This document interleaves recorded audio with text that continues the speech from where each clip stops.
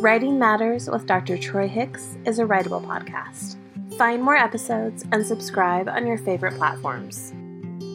And if you want to learn how to grow great writers, check out Writable.com. In this episode, I speak with Zaretta Hammond, who is the author of Culturally Responsive Teaching in the Brain and is a passionate educator, focusing on the word wealth and language skills that students bring to our classrooms in order to help them become better readers, writers, and communicators. Enjoy the conversation. Well, I like the example here of the personal trainer, and that actually connects to another big theme from your work is that, you're trying to get students to take the lead in their own learning. And so what is your current thinking on that? And what are some of the challenges that are still ahead of you as you think about helping teachers help put students in that role of being the active agent of self in their own learning? Yeah, I think we've gotten really off track with the whole growth mindset, grit, agency discussion. So we get this conversation a lot around what I call this idea of investing. We want students to invest. And so it's kind of tantamount to the engagement piece. And so the piece that I want people to really think about is the notion of competence precedes confidence. So rather than trying to get students to just be engaged, let's take reading. If they're not reading on grade level, no amount of cheerleading or pep talking or growth mindset is going to make me know how the long vowels work. If I have shallow word wealth, meaning my vocabulary is shallow, I can't be a good writer because I don't have a lot of words. If the only word I have to describe food being prepared is cook, then every time I want to express a thought around that, I'm going to just keep using the same word versus flambe or broil or fry. Those communicate something different, right? So the degree to which we really can help understand what are the levels of competence that we have to help students get to so they can then be excited about taking the lead of their own learning, right? So that is, I think, a key piece, that hence the personal trainer. What does the personal trainer do to get the client to think, yeah, I actually want to push myself a little, right? Yeah, this hurts a little bit, but ooh, that feels good. Or I see progress. Last week I couldn't do it. Our brains actually have a thing called the progress principle. So the more, not in a, assessment kind of punitive, evaluative way, but the more we can kind of see that we're growing, we have a tendency to hang in there longer. So that's one thing. How do you make that a fun motivator for students, not something to ding them with? So that's one thing. The thing I struggle with in helping teachers is they want it to be automatic. And this work takes time, meaning you are going to have a level of conscious incompetence, meaning you're going to be bad at it before you get good at it. This is the same with writing, right? I tell students, first draft is always just the first pancake, right? And I use that theory of the first pancake because nobody's upset that the first pancake was made.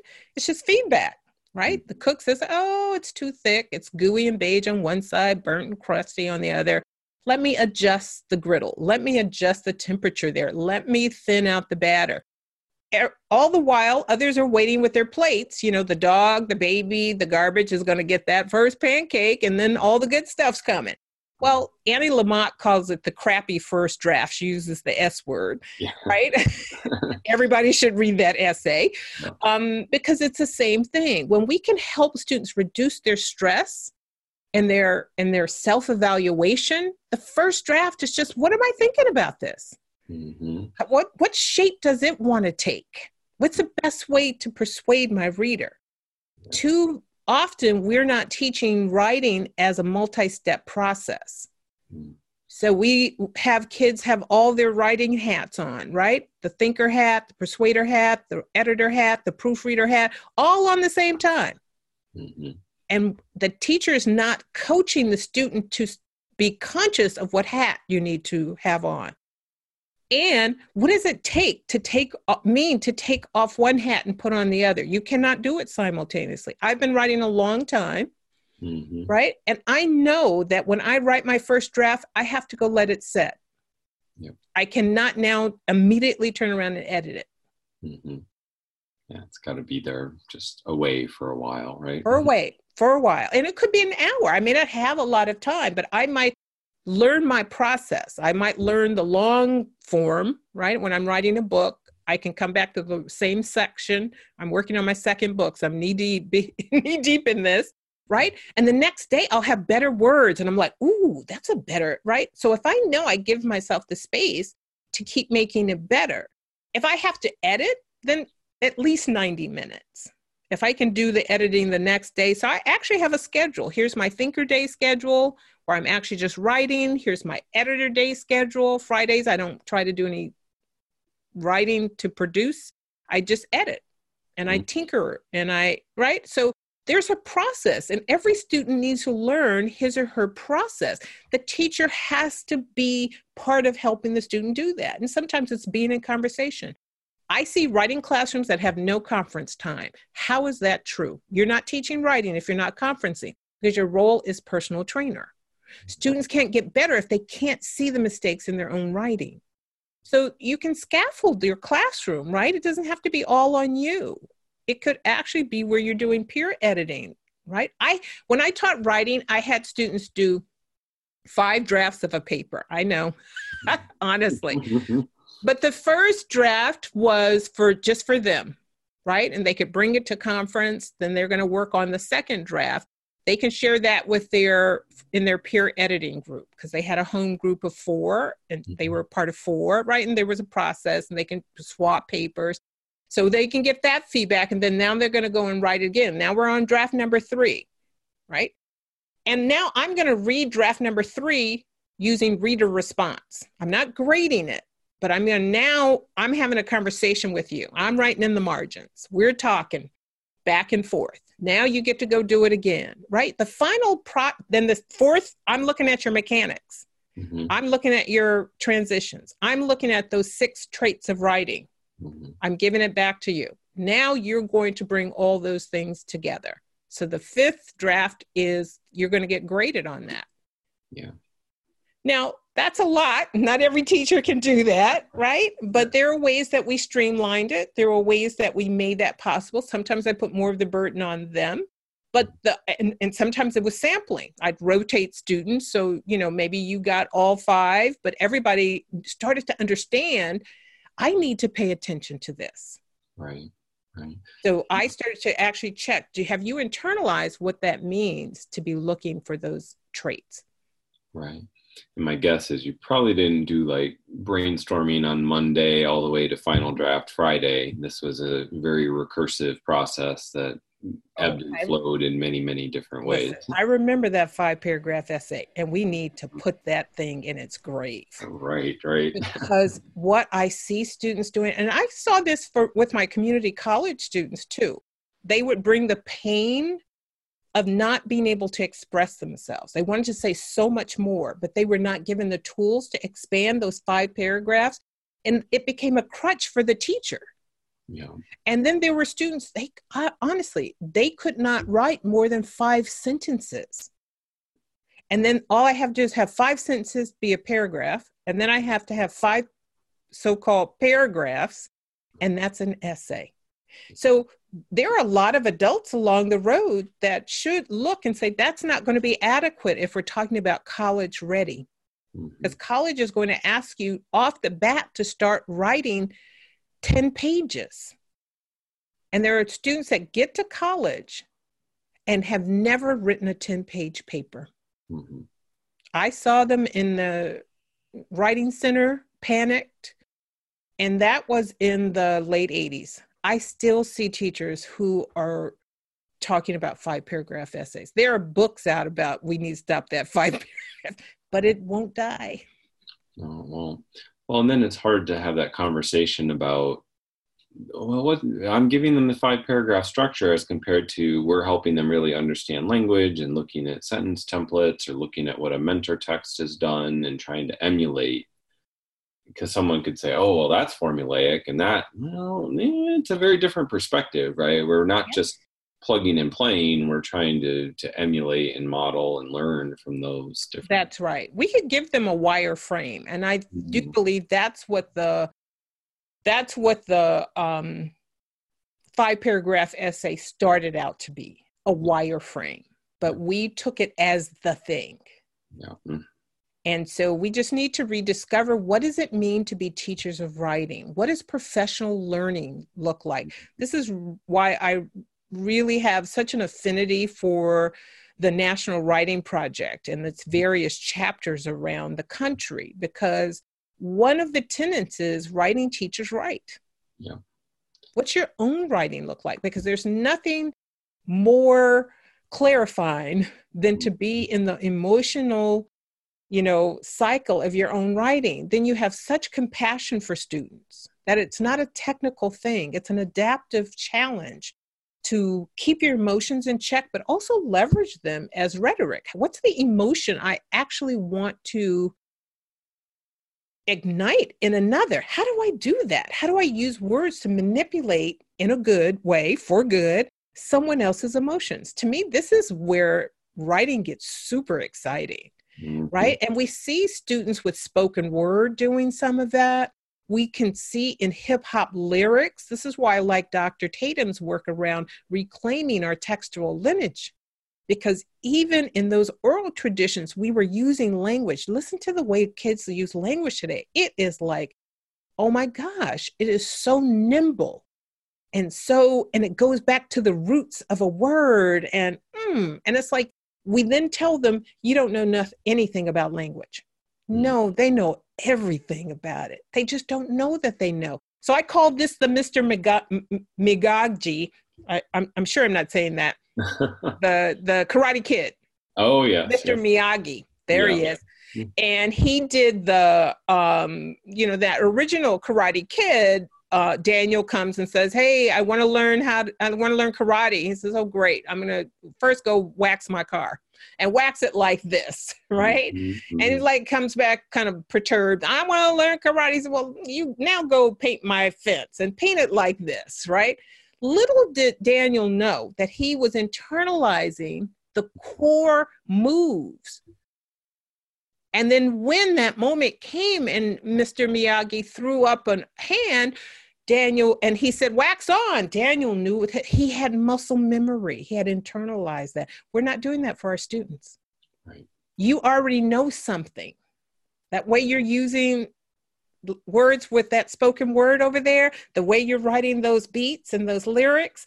How do we bring those in? This is not everything has to be hip hop, but leverage the schema that kids are bringing. That's part of what culturally responsive is. It doesn't always have to be race-based. It can be what the popular culture is, but it means you have to know something about those intersectionalities. Well, knowing and understanding your students and what they bring, your rhythm, repetition, rhyme, those are things that good writers need to know how to do. And you're just using it in a slightly different context. Yeah, so take what you know and let's use it. Absolutely. But I want to press right there, because this is not just about rhythm and rhyme. This is about words I know. This is about word wealth, because there's a way in which white educators hear that and say, oh, I just have to make everything rhythmic. Thank you. Yeah. Versus kids have knowledge, schema, a word bank that you're not tapping into. Yeah, and it's not just, oh, what's their slang? This is part of culturally responsive teaching, right? Because the place we go to is, oh, it's just those kids. It's all about rhythm. Yeah. Right? I appreciate that you've said word wealth now a few times. And I think rather than consistently calling it a vocabulary gap, we look at it with word wealth and we understand what students bring to the classroom and what they're able to deploy in those ways. Wow. And we don't give them enough opportunity to share that. So we keep talking about, oh, tap the assets of students. And when I press teachers, what are those assets? They can't name them. Right. Because the deficit ideology is those kids come in not knowing. Those kids come in broken. Those kids come in unengaged. And we've got to kind of cajole them, just kind of trick them into being engaged. When the reality is they are learning machines. Their brains are that's the brain's prime directive. Yeah. And we just have to be able to understand what that schema is that they currently have. Most teachers aren't getting to know students, so they have what I call cognitive insight. I get a peek inside your head and I understand your schema. And everybody's knowledge tree is a little different. Mm-hmm. But there are similarities. Again, we just don't want to promote the idea that culturally responsive practice is just about rhythm and rhyming words. It's about knowing stuff that kids already know. And it's the teacher's job to get it out so that that becomes a usable asset. And that's the teacher's job. And if you know teaching, you know how to do that. Unfortunately, we have confused instruction with covering content. Mm-hmm.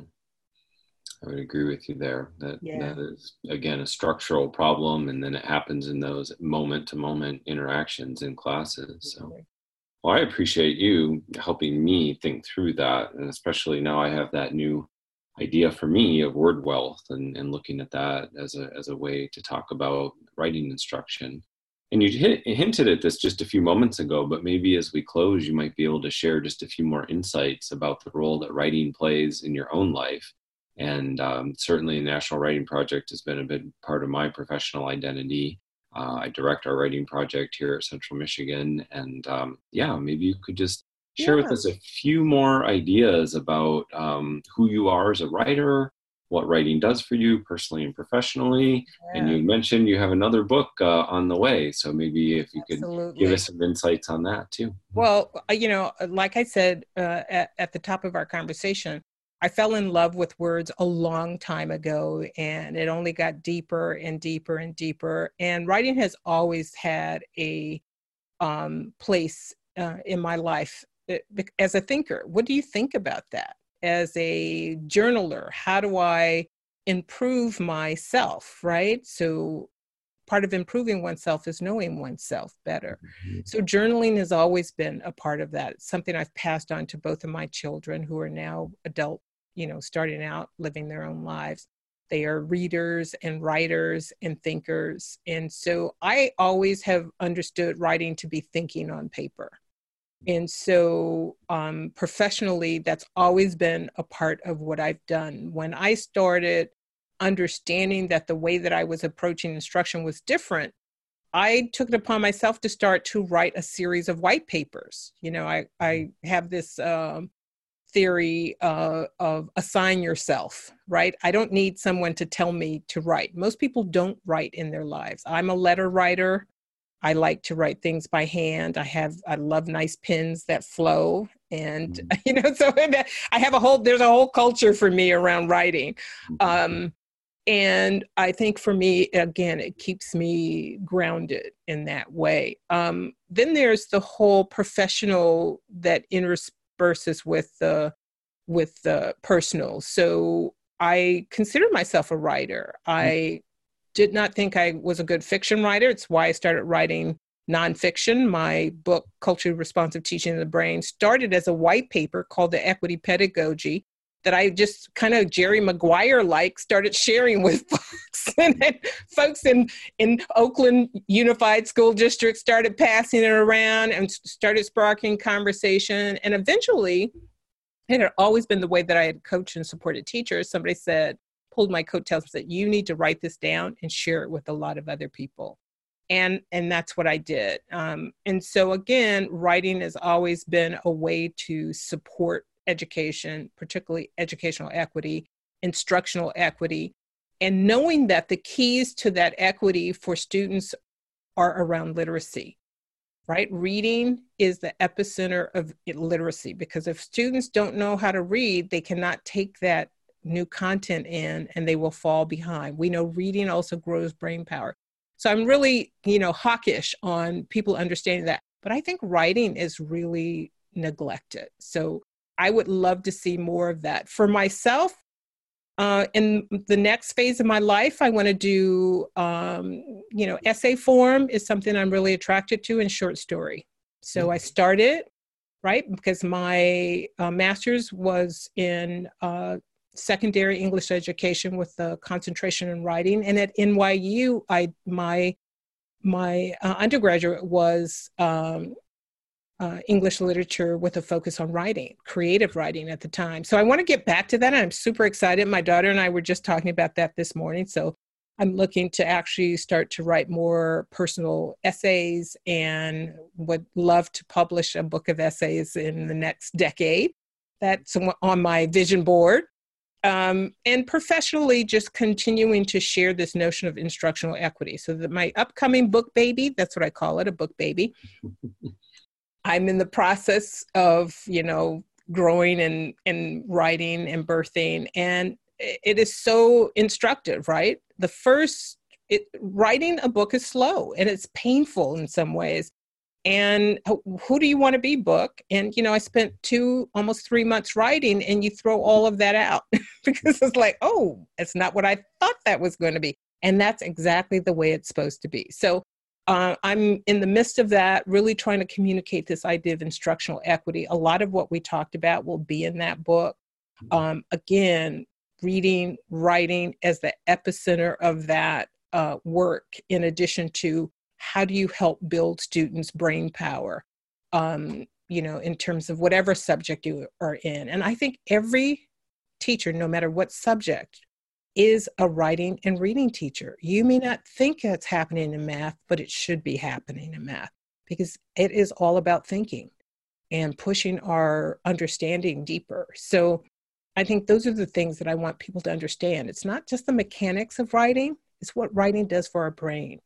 And when we have our brains free to process information, we're on the road to liberation. So literacy for liberation comes through deep reading, where the student is understanding the text and can respond, but also deep writing, where my voice, my opinion can be expressed cogently and persuasively. It's amazing. It seems as perhaps it's about your brain as much as it is about your heart, and thinking about what you can do both academically as well as making a bigger mark on the world with your writing. Absolutely. Well, I believe it's my mission, and I believe everybody has a mission, and their task in life is to live it out. And it takes twists and turns, and we have to get good at it. And I feel like that has been my gift, and the gift of writing is the way in which I share the mission around equity. Absolutely. Well, that is amazing. Thank you for sharing that gift with us. Thank you for the work that you do with and for educators, with and for students. I've really appreciated our time today, Zaretta. Thank you. Me too. Thank you. You're welcome. Writing Matters with Dr. Troy Hicks is a writable podcast. Discover more episodes and subscribe on your favorite streaming platforms, or check out filmed episodes on YouTube. And if you want to learn how to grow great writers, check out writable.com.